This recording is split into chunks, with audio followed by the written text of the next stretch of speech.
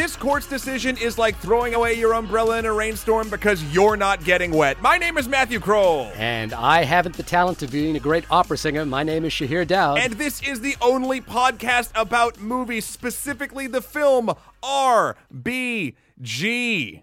Which stands for... Ruth Bader Ginsburg. Yeah, we are talking, of course, of Ruth Bader Ginsburg, who unfortunately passed away this week. But we are very delighted to, and despite the trying times, to have with us the editor of RBG, Carla Gutierrez. How are you, Carla? Thanks for joining us. I'm sad. It's been a tough week, but I'm very glad to be here. And I've been telling a lot of people that have asked me in the neighborhood when I'm walking my dog, like, we've been thinking about you. And I always say, if there was one lesson that I got from working on the film was like, her determination and optimism. So that's what I'm like trying to channel through these days. So, yeah. And yay. Every day is a trying day right now as we get closer and closer to the election. And again, we've made this pledge on the podcast before. If you register to vote and do so based upon our recommendation to do so, we will oblige by reviewing anything you want us to review on the podcast. That could be your short film. It could be your dog video. It could be your cat video. Whatever it is you want us to look at, any listener we will choice. Review it. As long as you register to vote in this year's U.S. election. And always, we have a bunch of emails that we wanted to go through to at another time, a little bit later on. But you can always email us in at onlymoviepodcast@gmail.com or hit us up on Twitter at onlymoviepod. Carla, I just want to start with this one quote because I think it's going to shape a little bit of the conversation that we're having here. For the documentary that you edited, When Two Worlds Collided. Oh, sorry. Let me start that again. For the documentary you edited, When Two Worlds Collide, which premiered at the 2016 Sundance Film Festival, Variety magazine made a special mention of your contribution, saying your work was key to shaping a coherent narrative from what was doubtlessly a daunting mountain of material on a complicated subject. Wow, we're going way back. We are going a little back, but I feel like that quote has to apply to the entire breadth of the body of work or the body of visual materials that accompanied the work of one Ruth Bader Ginsburg.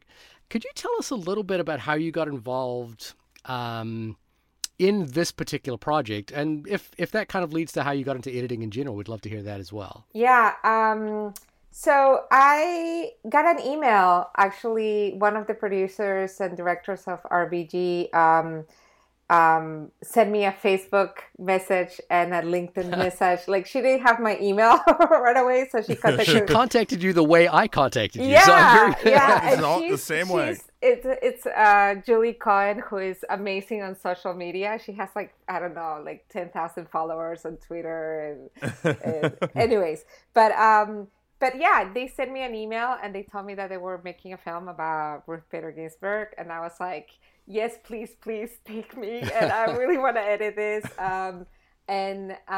They just got my name from, somebody recommended me to them and they saw my work. And I was just finishing a film with a lot of heavy archival about another badass woman, a Mexican singer called Chavela Vargas. And we talked and I was hired and I was super excited when I was hired. In this case, as soon as I got the first email, I was like, please hire me. Like, I don't even want to see 1 second of my shot already, or like, I just knew that, that the story was going to be so fantastic just because it was her. But at the same time, I was kind of like the general audience for the film. Like, I knew her as Notorious RBG, like the work, her dissenting voice in the court. And I knew very, very little about the her story and kind of like the impact that she's had for women's rights as a lawyer before she became a judge and then Justice Ginsburg. So it was pretty cool to kind of discover that as an editor and then, see audiences discover that when they saw the film. So that was very special. And how I got into editing was I went to film school. I went to the Stanford documentary program. And I quickly found out that production made me sick to my stomach. That'll do it. I have the utmost respect for producers. It was a type of stress that I didn't do well with. And I just love the stress of editing, which a lot of producers and directors just don't, enjoy very much. I loved, kind of like facing something that doesn't work at all and like figuring out how to make it work and make it look like a film. And I really enjoyed the process, even when it's hard, I really, really enjoy it. So that's why I got into editing. And now that we've kind of essentially been in lockdown since March, you're still working on feature films, feature projects right now. Like, how has the environment changed over the last few months for you, or how has the kind of workflow changed? Just out of curiosity, from a personal point of view. Well, I just finished working on a film that is directed by the same directors that made RBG. So this is it about a famous chef? Yes, it's about Julia Childs. So nice. So it's been interesting to see, like how at the beginning of the pandemic, everybody was showing the cooking stuff that they were doing, and like everybody started making bread. So it was really sourdough, strange. if I remember. Yeah. Sourdough. So it was very strange to be working on a film about food, and I was looking at a lot of like making bread stuff and like things from scratch, and I was very hungry. Because of the pandemic and because of the film. So we just finished that film. Like, I mean, it's not finished, but we locked picture on that film like last week. Nice. Well, congrats on that. Yeah. Thank you. So that's... To do that remotely, I guess, has been kind of a difference in to the way you would have done RBJ. So I think it helped us that we had worked before. We had, through the process of editing RBG, we really kind of developed like a common language, and with directors that you work with before, you're already in sync in terms of like understanding their notes and how they think, and kind of like the vision, like, what kind of directors they are and the vision that they bring into a film. So we had that thing going already from the beginning of this project. So I think that because of that, our transition into remote editing wasn't as hard as it could have been when you're like, starting to work with a new director. There is, a process of kind of like, just finding a common language to work with, and really getting to know each other and the way that you approach things. So I think it was easy. I mean, it was, we did some of the fine cutting over Zoom, like the final, things, and that worked really well.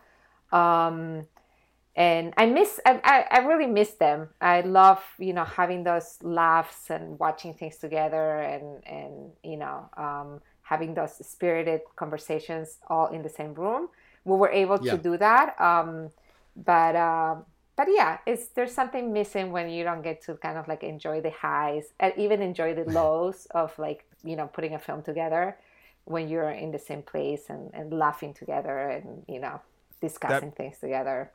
That makes 100% sense to me, because like there is, and it actually in that particular case, going from RBG to your next film, it is so nice that rapport was already there, because as you've sort of said, like trying to get down exactly what someone like their I mean, for lack of a better term, I'll roll it all together and call it like their vibe, having not worked with them in the same room before, would be a very rough time, or at least not as enjoyable. And also, again, to your point, like there is some magic, even when that magic makes you a little bit perturbed from time to time, of just working with people in the same room on a creative project. I don't know if Shahir has told you even any of our background a little bit. There might have been some in the email, but Shahir is an editor and a director. I'm an editor and a producer, but like we've all been in the chair, and like there's I miss that quite a bit. That bit of like getting into the digital mud, if you will, and trying to just like make the best thing possible with the group of people. But that's really nice that like it's been able to at least keep going through this whole thing.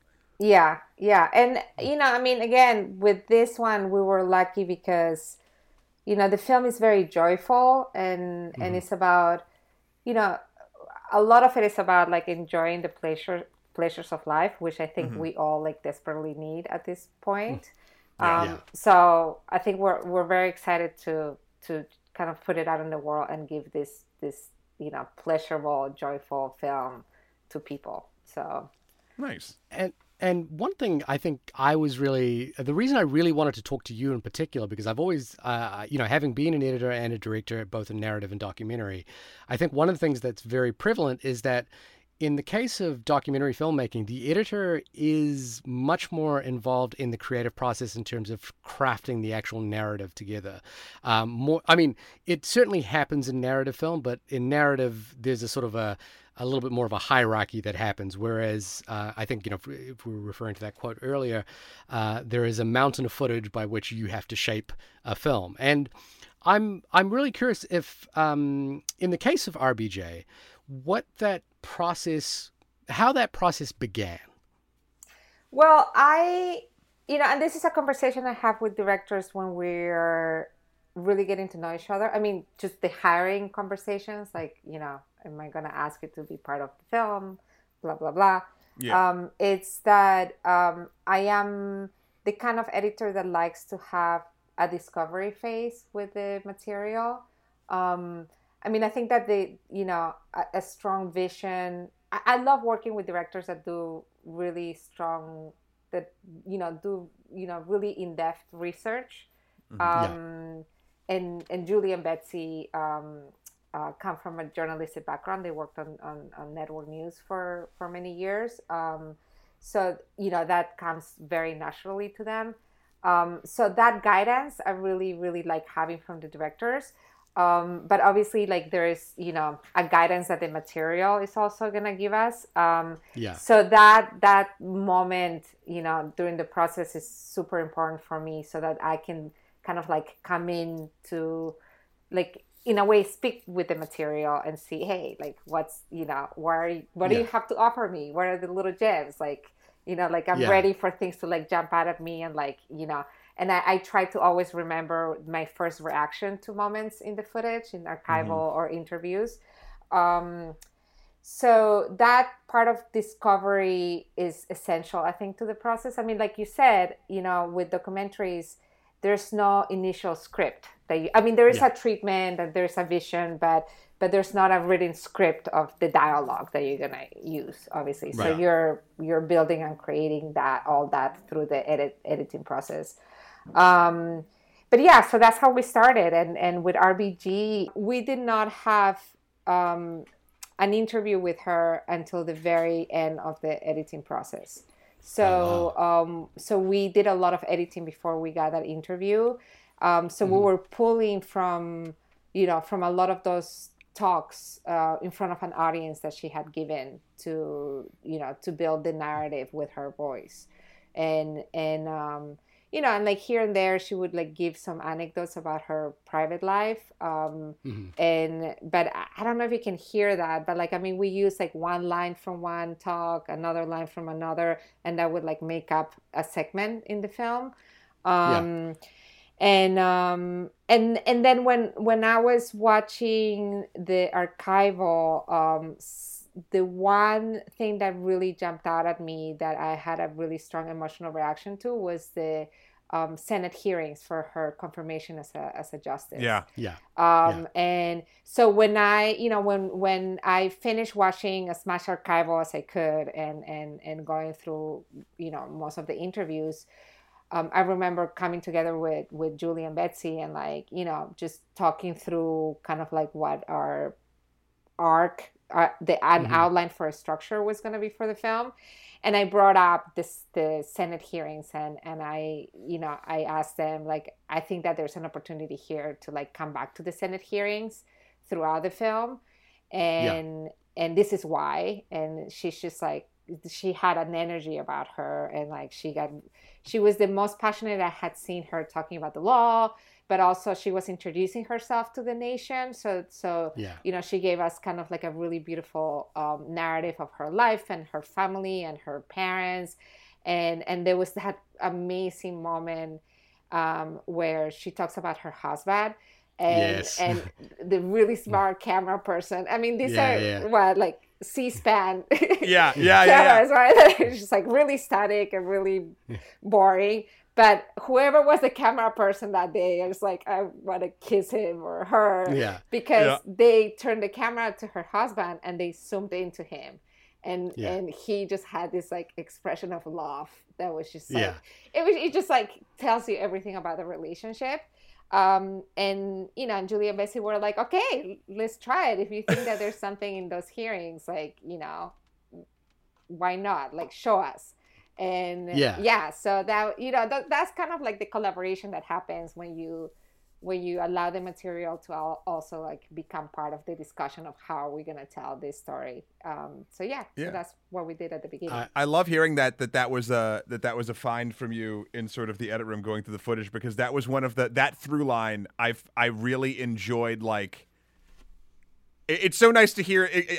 I mean, I guess it's just a testament to the great job you and your entire team did, but like the way you described it about like how like it is great stuff about she's basically introducing herself to the nation, and you use that in order to use that as, introing her to your audience in a new format. And it was just, I don't know, I'm glad that was one of your discovery moments, because that really worked for me when I was watching the film. And there were so many gems in that footage. I mean, you had like, young Biden like smiling at her, like with loving eyes.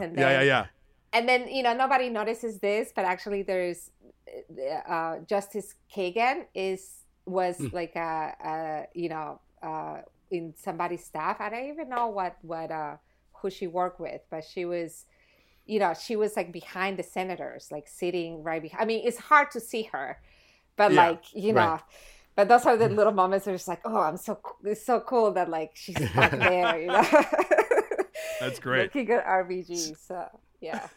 So, Matt, for many of our listeners who may not even know who Ruth Bader Ginsburg is, hopefully they will after this week and everything that's happening in the United States, but where our audience is international. That is true. Could you tell us what the IMDb synopsis for RBG is? I 100% can. IMDb says this film is the exceptional life and career of U.S. Supreme Court Justice Ruth Bader Ginsburg, who has developed a breathtaking legal legacy while becoming an unexpected pop culture icon. I think that is very apt. Carla, we tend to, every movie we do, we read the IMDb description and we decide if it's accurate or not. And I do think that is highly accurate to what this film is. So good job, IMDb. Yes. And undoubtedly, for those who are in the United States, we know that RBG unfortunately passed away this week after about several bouts of cancer. But the part of the ongoing legacy about RBG is that she worked pretty much right up until the moment, and is known as a tireless fighter for both jurisprudence in the Supreme Court, but also specifically for women's rights throughout her entire career. I'm curious, Carla, how you felt when you heard the news this week. I screamed a really bad word. So can I be really honest with you? Yeah. I shouted that word and then had to explain to my son, my 4-year-old, why I was so upset. Yeah. My husband and I, we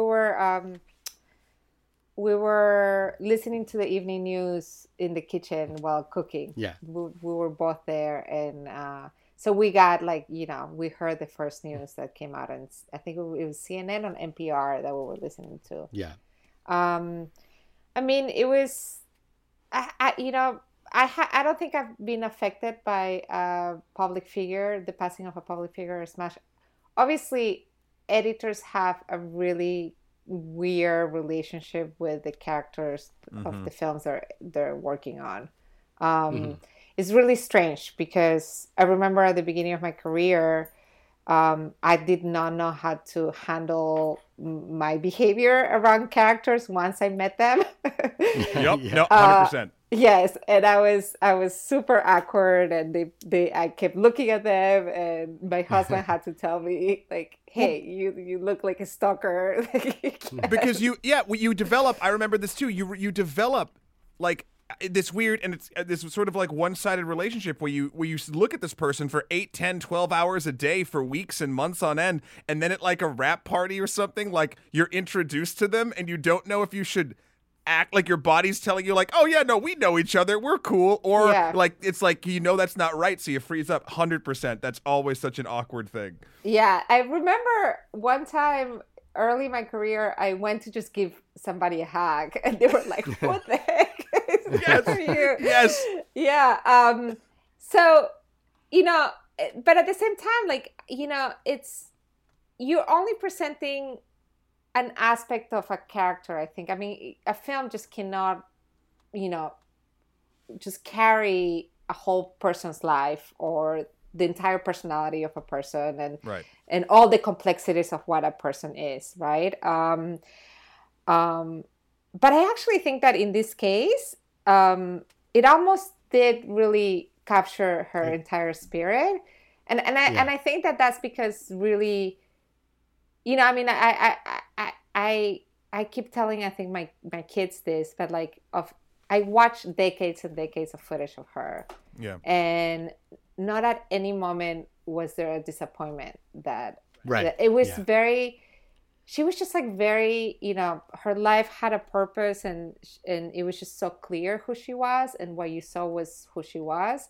That I think in this specific instance, I think the film really, really captured her essence in a full way, in a very complete way, compared to my experience with other films where we can only kind of present one aspect of a person.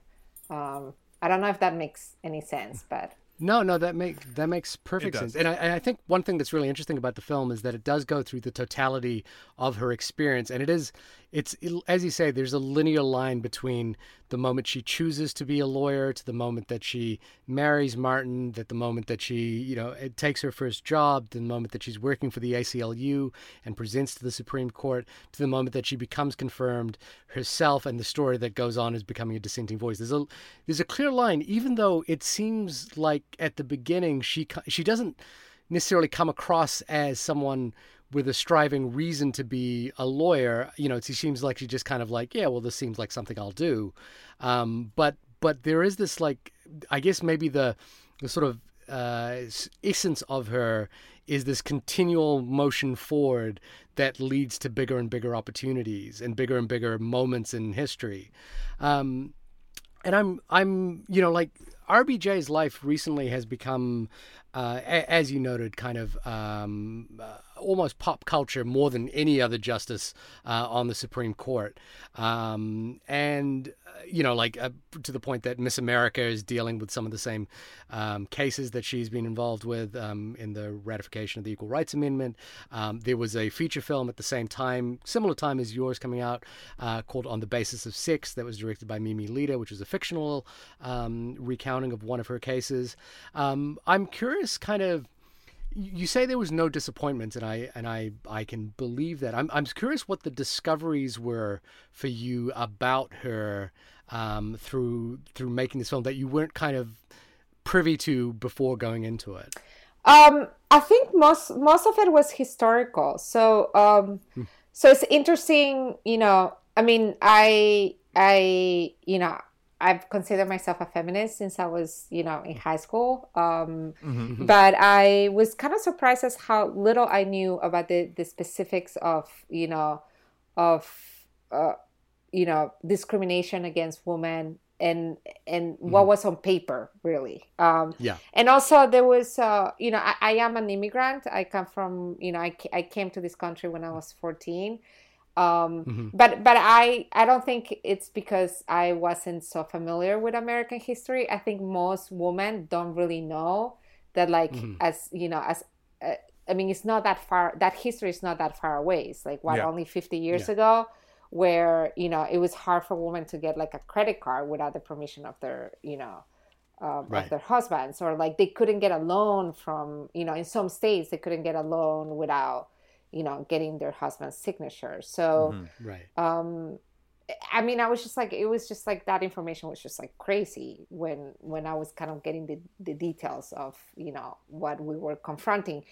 Also, my relationship to the women's movement. I always kind of felt, I felt very proud of it, but I felt a little bit distant from it. It felt very, it felt historical, and the way that media had really always presented it, it was, this like, mostly white women going out, marches, and that's what you see a lot in documentaries. And it just, I don't know, there was something about like, learning about the work that Ruth Bader Ginsburg and what the ACLU was doing, kind of like behind the curtains.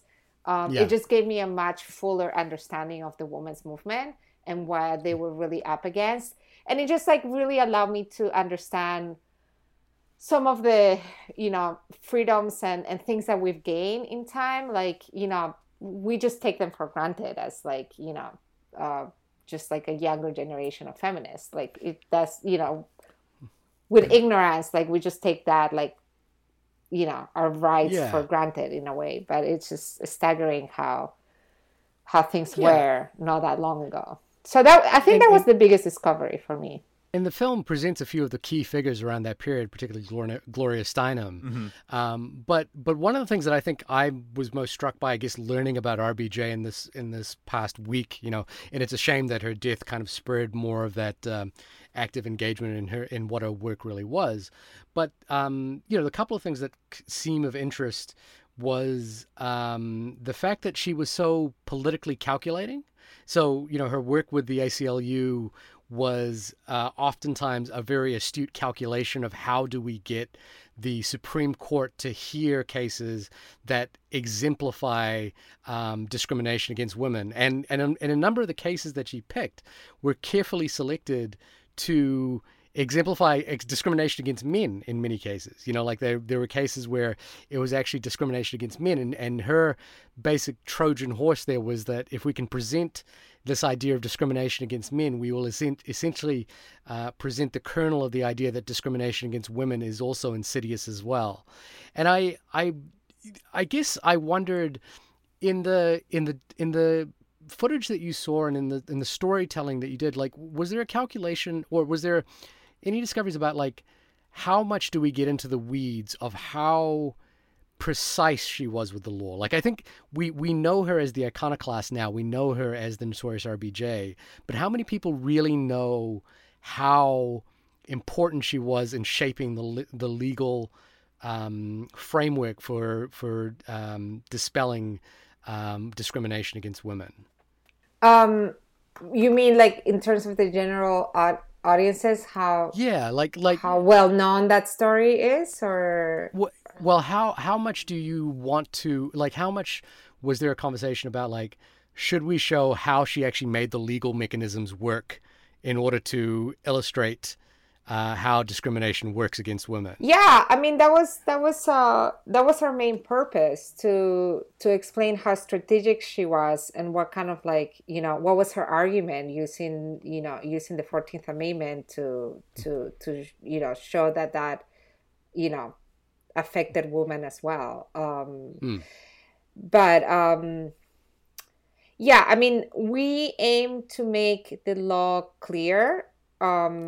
And that was in a way one of the biggest challenges that we face putting the film together, because you can really if you get into the details, it can get very confusing for a lay person like me. Like the first time I heard her audio arguments, because all the arguments to the Supreme Court are recorded in audio, and they it's pretty amazing. They're all in one website, so you can find them all. But the first time I was hearing those arguments, it was hard for me to follow and hard for me to understand because of all the legal, language that they use, and all the terms that they use. So we wanted people to really understand her strategy, but also not shy away from presenting her strategy, because it was really important, how she thought about it and how she presented her argument to the court itself. Up to that point, the 14th Amendment was presented in terms of like the, racial discrimination and this, idea that like it also encapsulated sexual discrimination, was something that was very new, and that's what she came up with in terms of, to fight that type of discrimination as well. I mean, yes, we wanted it to be clear what she did. Yeah. I think the level of detail, at least again for me, a layperson as well, with the information on the law, was kind of a perfect mix. And you also kind of built it in, and this will kind of round into another question I had. You sort of like, along with the structure of going back to her confirmation hearings to get sort of more of her story, but then for her full, I guess I'll call it like the chronological legal journey, right? Like the framework of sort of like showing the specific cases and the graphic with the page on it and everything that said, like, that gave the small summary and then diving in, and that then connecting back to things going on, that are emotionally resonant going on in her life, etc. I found that very, very, like, that was a very effective balancing act. A lot of good plate spinning, I would call it, for me, where I was able to get either the gist or the important amount of information about the legal, like what was going on legally, what was going on historically in the moment, but then also how that tied into what you could see as a grand strategy through a lot of it that was hers, like, moving forward. Like, for instance, we've touched on it a little bit, but like going from Frontiero versus Richardson, the Air Force one, into the woman being discriminated against, the housing stipend, and then going into the one that Shahir was talking about, the Weisenberger versus Weisenfeld, thank you. The benefits of the widowed husband, etc., and then using pieces of those to go through and keep going and going and going. It helped me get the structure of, like, how you showed that helped firm a lot of other things you were showing me in the film, of like the way that her mind worked and the way that she wanted to make her work kind of work for her next, for lack of a better term, work. Like, it all sort of built together, and it was a lovely synergy, I thought, of like not only getting to know this woman and her professional life and her career, but also through the way that it was told, seeing the structure of how I would imagine she would think. Oh, thanks. That's a great way of putting it, and I think that's what we were hoping to accomplish. I mean, it's the way that some of the interviews with the lawyers that work with her, and the ACLU director, the way that people describe her work and her strategy was kind of like weaving this like really tight, argument where you could like build from one case to the next, and in conclusion you would come out with the court agreeing that all type of sex discrimination was illegal and wrong, right? While other lawyers would look at each case as like, this particular legal stature is wrong and you should just like protect this specific defendant. She always presented it as like, this particular stature represents also all the laws that are doing the same thing, so we should just take a look at like the big picture here. And that was like so revolutionary. And like, that was, I mean, when I finally understood that, like when I really understood her, like, her brief in the Frontiero case and what she was doing, I was just like, I was like, oh my God, like, this is so crazy and so big. And like the way that she was thinking about it was just like, like thinking about a strategy for years to come, right? Like that was what she was planning to do, kind of like get like the low hanging apples, and then like from there going higher and higher and higher to just kind of like create this like big argument about, you know, all types of sex discrimination. Yeah.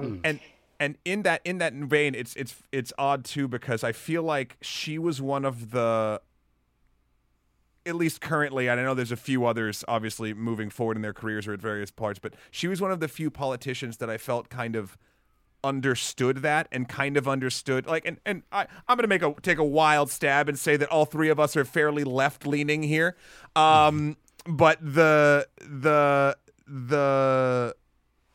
way that she was able to take arguments of things that would, like, we're living in a very obviously partisan time right now, more than I've ever experienced in my entire life.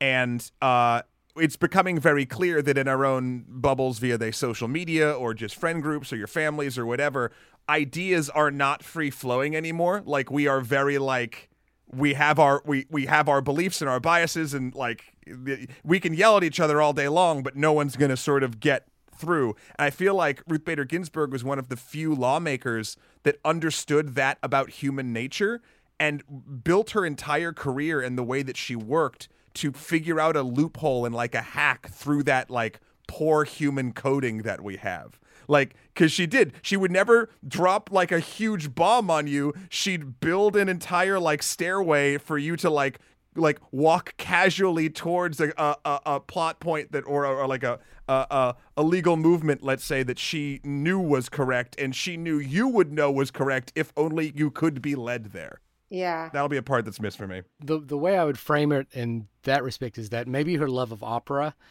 in a way, like the thing that I sort of felt about her was that she was a very good storyteller.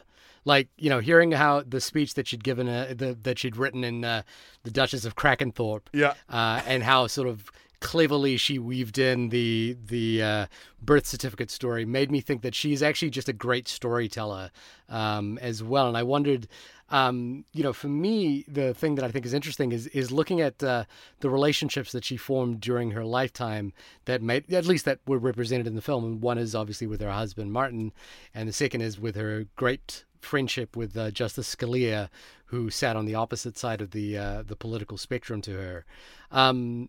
I wonder how, you know, how much were you sort of wanting to focus in on those relationships, or maybe, you know, allow her to tell her own story, or, you know, like I just got, there's a strange thing with this film and with this documentary in particular, is that it's really delightful. Like is like, it's really life affirming. It's really warm. You feel the love on screen, and it's a really joyful experience to watch this film. And I think a lot of it comes through not only her, how perceptive she is about human beings, as Matt was saying, but also how warm her actual relationships were with people. Yeah. And, you know, that just seems like a sort of a striking thing about this particular film. Yeah. I mean, one thing that I just want to mention is that, you know, I mean, even as a lawyer, she really believed in judicial... in the process? In the process, yeah, like the courts and the Supreme Court and the courts in general, and the law should follow society. So like legal precedent, right? So yeah, so I mean, for example, with like, you know, with gay rights, or, you know, it's just like society is kind of leading the courts to make legal changes because society is ready for those changes. So, you know, she really believed that like the courts should not lead the changes, but they should follow society. So, I mean, she wasn't like a liberal voice in the court when she became a justice. I mean, she was very much in the middle, and it was like the change of the court that, like, you know, kind of pushed her to be the big, you know, dissenting voice in the court. But that's not something that I don't think she was like looking to jump into that role from the very beginning. But okay, so I said that, but you were asking about like the relationships between... Yeah, the relationships that she formed just had a warm quality. They just made me feel good, to be honest with you. Yeah, I mean, it was from the very beginning, when I started talking to Betsy and Julie about the main parts of her life that we wanted to really, explore in the film, the love story was just so, so important. And you could also see it in the footage so much. So actually the first segment that I edited was when they met, when she met her, and we were not only trying to see how we were gonna tell the story. I mean, we were like trying to figure out how we were gonna play with all the different elements that we had. Remember that we didn't have that interview at the beginning, so it was like, we had her going, like the filmmakers had followed her going to these different events, and then we had archival. So the first segment was kind of like also a test for us in how to bring all the different types of footage and archival together to tell that narrative. And it's the love story. It's just like, it's just so lovely. And so, and it's such a special, gender dynamic story for the time, right? Of how supportive he was and how much of a champion he was for her. That really had to take center stage. And obviously the relationship with Scalia was also so important, but it really exemplified something that she talked about from early on, that she learned from her mom. It's like, you just kind of have to make your voice be heard, but not in like, in opposition to others in a way that you cannot work with them. And that's just kind of like, the kind of the mission that she has in every aspect of her life. Like, it's, why get into that like conflict when you're just not hearing each other at all. And I think that really, that really had to do a lot with like this beautiful friendship that she was able to have with Scalia. And they loved each other's sense of humor. I mean, it was just like, I think that is joyful because those relationships were so joyful in her life. And then, as an editor, you just kind of try to capture that essence, and just summarize it in like a very short amount of time. So you have to like use your narrative tools to be able to do that, like with music, with, the pictures that you're choosing, stuff like that. But yeah, they were joyful for her. So how do you, just put that joy, in 10 minutes of that segment, or like 5 minutes of that segment? It's emotional resonance concentrate. It's like, it's just putting it all into getting the most, resonance for your buck per time, per minute. Yeah. But, and I think that's the fun in the editing, right? Yeah. It's like what, like I choose, when I work with archival, a lot of it is kind of like creating a moment and creating a scene with archival. But also it's really building a mood. So even like the pictures that you choose, like when do you choose to go to the interview on camera? There's this great editor that, that used to say that, you choose the moments in the interviews that reveal character, and not necessarily just kind of like jump to the right line, but it's really like the expression of the face that like helps you create that mood of that segment that you're trying to, convey. I mean, like you did at the hearing with her husband, with Martin. Yeah. His little smirk. Yeah. So everything. I mean, it's like, it's trying a bunch of different pictures. The right twinkle in the eye in one picture, or like sometimes a picture can be an entire scene too. So it's every tiny little edit decision has to kind of like help you, build that mood that you're going for. So with that in mind, I know this week in particular, I'm sure if we looked at the streaming metrics for this particular film, it's probably shot through the roof this week. And I'm curious, I don't know if you have an opinion on this right now, but having gone through the footage and your perspective of seeing her work, what do you think not necessarily what she would make of what's happening right now, but what do you make of the ongoing fight to fill her vacancy, or just the fight that the vacuum that she leaves behind in her passing? Well, like I said at the beginning, I am trying to be inspired by her determination and her optimism. And I mean, it is hard to think that that somebody with a very, very different, very different views on how the law functions, and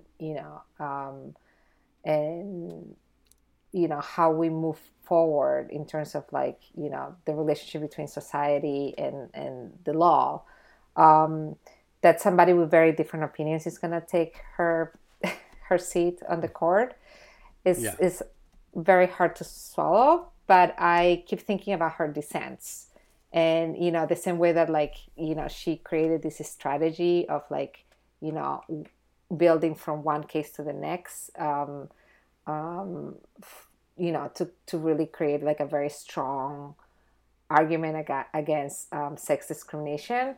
Like she did the same thing with her dissents. Right. Like I think that she had a strong purpose in like building, and the language that she used in the dissents that are going to be able to be used by lawyers, decades from now, to maybe set things right. And I'm hopeful for that, and I'm really grateful to her for thinking that way. I think she was thinking strategically, like what's going to happen like 30 years from now.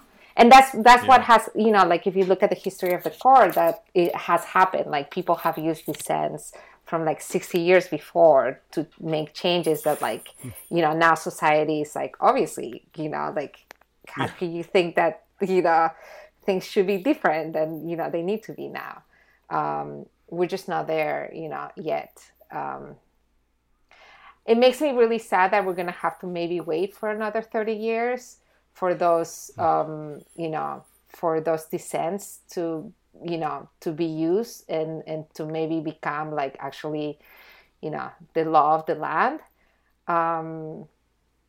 And we're just going to have to be a little bit more patient, but I'm hopeful that we're going to set things right, that the next generations are going to set things right. I don't know. It's hard. It's a challenging question at this point. Sad. And yeah. it's a challenging time. Yeah. I mean, I'm freaking angry, and I'm sad, and, and I'm super angry about, I mean, I do feel like the Republicans have stolen 2 seats. Like, that's how I feel. Yeah. But I'm hopeful. I'm hopeful. Do you think, that sort of strategic mindset that she had, and the political calculus that she was often making, one of the things we knew about RBJ, and one of the reasons why I think everyone maybe shouted out loud when they knew that she'd passed, was that we believed that RBJ understood that she needed to hold on to that seat until a new president was sworn in, potentially. And one of the criticisms of RBJ in particular, stemming from the ACLU time, was that she opted for a go slow approach. Let's use the mechanisms of the law and let's effect change as the law permits it. Let's not effect change as the people require it to be. Do you think that calculation has backfired somewhat now? Like there was, and again, this is sort of playing devil's advocate, and you were making this film around the period of the previous presidential election. There was an opportunity for her to actually step back at that point, and see if a new seat could be filled at that point. Do you think that was? Did you ever get a sense of that calculation going on as you were going through interviews with her? Well, I think that she was very careful whenever she talked about that. So I can only share my personal opinion on that. Yeah, of course. But I think that, I mean, that's going to be a criticism that people are going to have of her not deciding to retire when Obama was, president. Mm-hmm. But at the same time, nobody has ever asked the men in the court to do that. Yeah. So that's my personal opinion, that like, and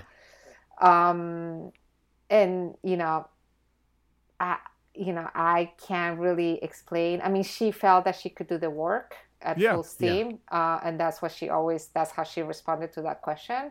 And but the thing that I always look at when people sort of posit that and like either feel that is a detraction from a legacy or something along those lines, I look at it and I'm just like, okay, there's a lot wrong there. First and foremost, if the safety of an entire political system rests on literally one person and the seat of their job, like, or before things would shift in a radical different direction, that's not that one person's fault. That is the system that exists over decades upon decades fault. And to your point, Carla, no one has ever asked a man to do that. Like, oh, well, like, it's the right, well, like, no, it's not. Like, she could do the work. She was moving forward, and it's always so interesting to me when that comes up, because I'm just like, that's the kind of, and Shir, I know you're not saying this, you were again being devil's advocate because people have said this in the past, but that always that's the thing about this entire sort of week, and even back then when that discussion was being had when she was still with us, that really pissed me off. I was just like, it is not all her, this woman who has worked so hard for everyone else. It is not her. The entirety of the United States of America is not her responsibility. Like, she's doing the best she can, and she feels that she can make a difference. And sorry, I just went off on a tangent because that bugs me. Well, it's interesting. I mean, I don't know if I'm gonna get this wrong, but there was a liberal justice that retired at 90. So she was thinking that, if she could do her work at full steam, that she was planning on retiring around that time as well. Yeah. I think the reason I bring up that calculation is that a friend of ours and friend of the show, Zishan Alim, had written a post this week, or written a few articles this week about basically the political calculation of the Democrats versus Republicans right now. And essentially, I think the argument that's being made is that the Democrats are hoping that the system acts in good faith, when in fact the Republicans do not believe the same truth to be self-evident. And I guess what that means is this is why you have a situation in which in 2016, Merrick Garland was nominated by the president but not even given a Senate hearing. Yeah. Because, it shouldn't happen in an election year. And then you get to 2020. Like 10 months before it happened. 10 months before and that calculation changed because we don't need, we don't need to act in good faith. And I wonder if that calculation is kind of backfiring upon the left right now. I believe Zishan used the analogy. What was it that the Democrats are Charlie Brown and the Republicans are Lucy with the football? Yeah, exactly. Yeah, I mean, that's a whole conversation about a minority ruling pretty much the country. I mean, we go back to like one vote, one person, one vote. Yeah. Is it? It's. Yeah. I don't know. I mean, hopefully we won't get to a point where like we're gonna get into such a crisis that it's gonna I don't know what's going to happen. Like, we'll see what the states decide to do. But, like, I don't think we can sustain this for much longer. Yeah. So we'll see. Did you, Julie, and Betsy kind of regroup at any point this week to kind of commiserate or share some time together to talk about this? Or we talked briefly, but it was because we needed to talk about this other film, Julia Childs. Yeah, we texted each other and have done some social media, but really Betsy and Julie just kind of like jump on. I mean, they just got so busy. They were doing all these interviews, and then Magnolia and I think is it Imagine is working on Julia Child's. Yeah, but Magnolia was the distributor that distributed RBG theatrically. So Yes. they decided to do a re-release. So I don't even know Yeah. what they're like dealing with, but Right. I know that they've been like just running around and being doing all this stuff around what's been happening. I wanted to wrap up with a couple of little questions just to get my final thoughts in. But Gloria Steinem tweeted this week, we can each honor Ruth Bader Ginsburg by asking ourselves, what would Ruth do? Using this as a guide in our own lives to help keep her with us. You're an extremely accomplished filmmaker, and many of our listeners are filmmakers as well, who either want to break in or are working on projects. I wonder... keeping in mind your experience of watching this amazing woman through archival footage, what advice you might have for some of the younger filmmakers or people starting out right now who want to be where you are? I mean, I've always made decisions on, my career decisions have been made based on, I think, the type of stories that I really wanted to get involved. And generally, they've been character-driven stories, but that like do bring a light to important social issues, even if they're like historical social issues or pressing social issues of our time. So I've always felt really, in a way, proud that like my work really reflects, the way that I see the world and what I want to offer to the world. So just, if those are things that like you're passionate about, just continue to make decisions in your career that like are true to that, if that's the type of work that you want to do. Pay attention to the details of the work, like you just progress is slow, you just have to keep doing the work slowly and with determination. And so I think we all just need to do that.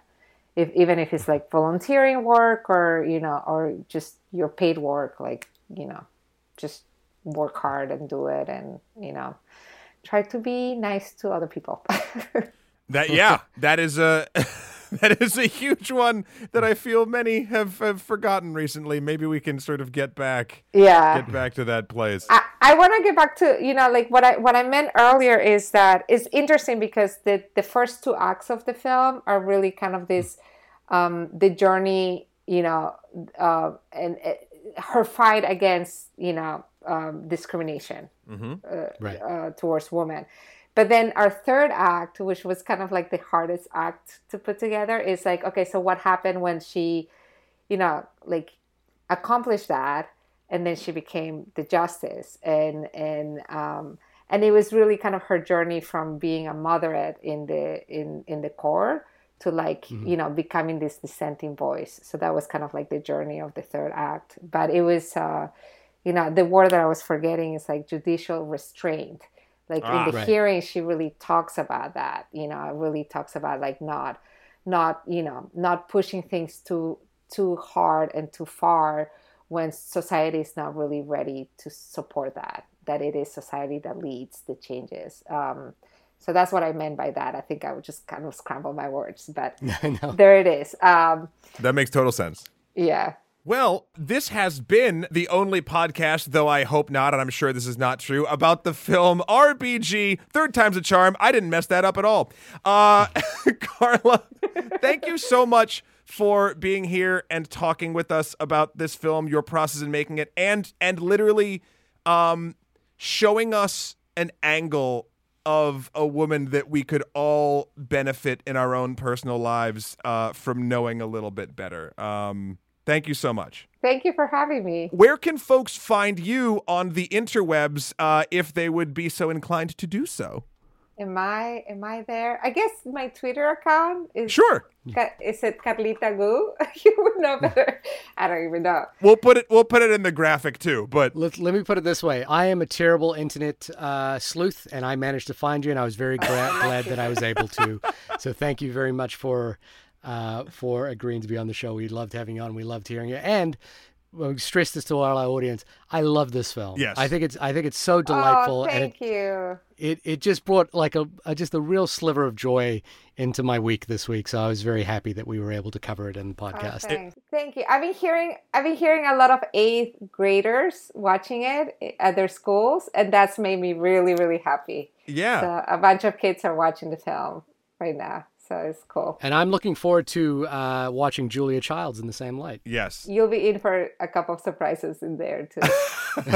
Nice. Her roast chicken recipe is a staple at my house, by the way.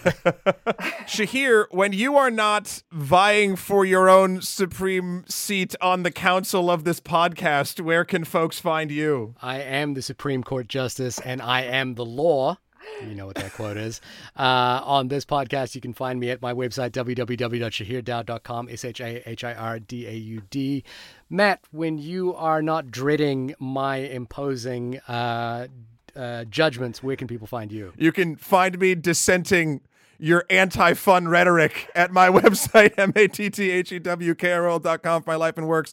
Also, Skeletor, the number 4, PREZ on Instagram and PSN, and Emperor MSK on Twitter. Also, please check out the good works we're doing over at Extra Credits. We're actually over on our YouTube channel. We're doing a 4-part miniseries on extra politics. We're calling it Extra Politics, and we're doing bits on how to fix broken systems using game design, because the political system is just one big game that people keep finding exploits in, and we work with a lot of game designers so that they can basically patch our legal system like you would in a board game or a video game when people are cheating.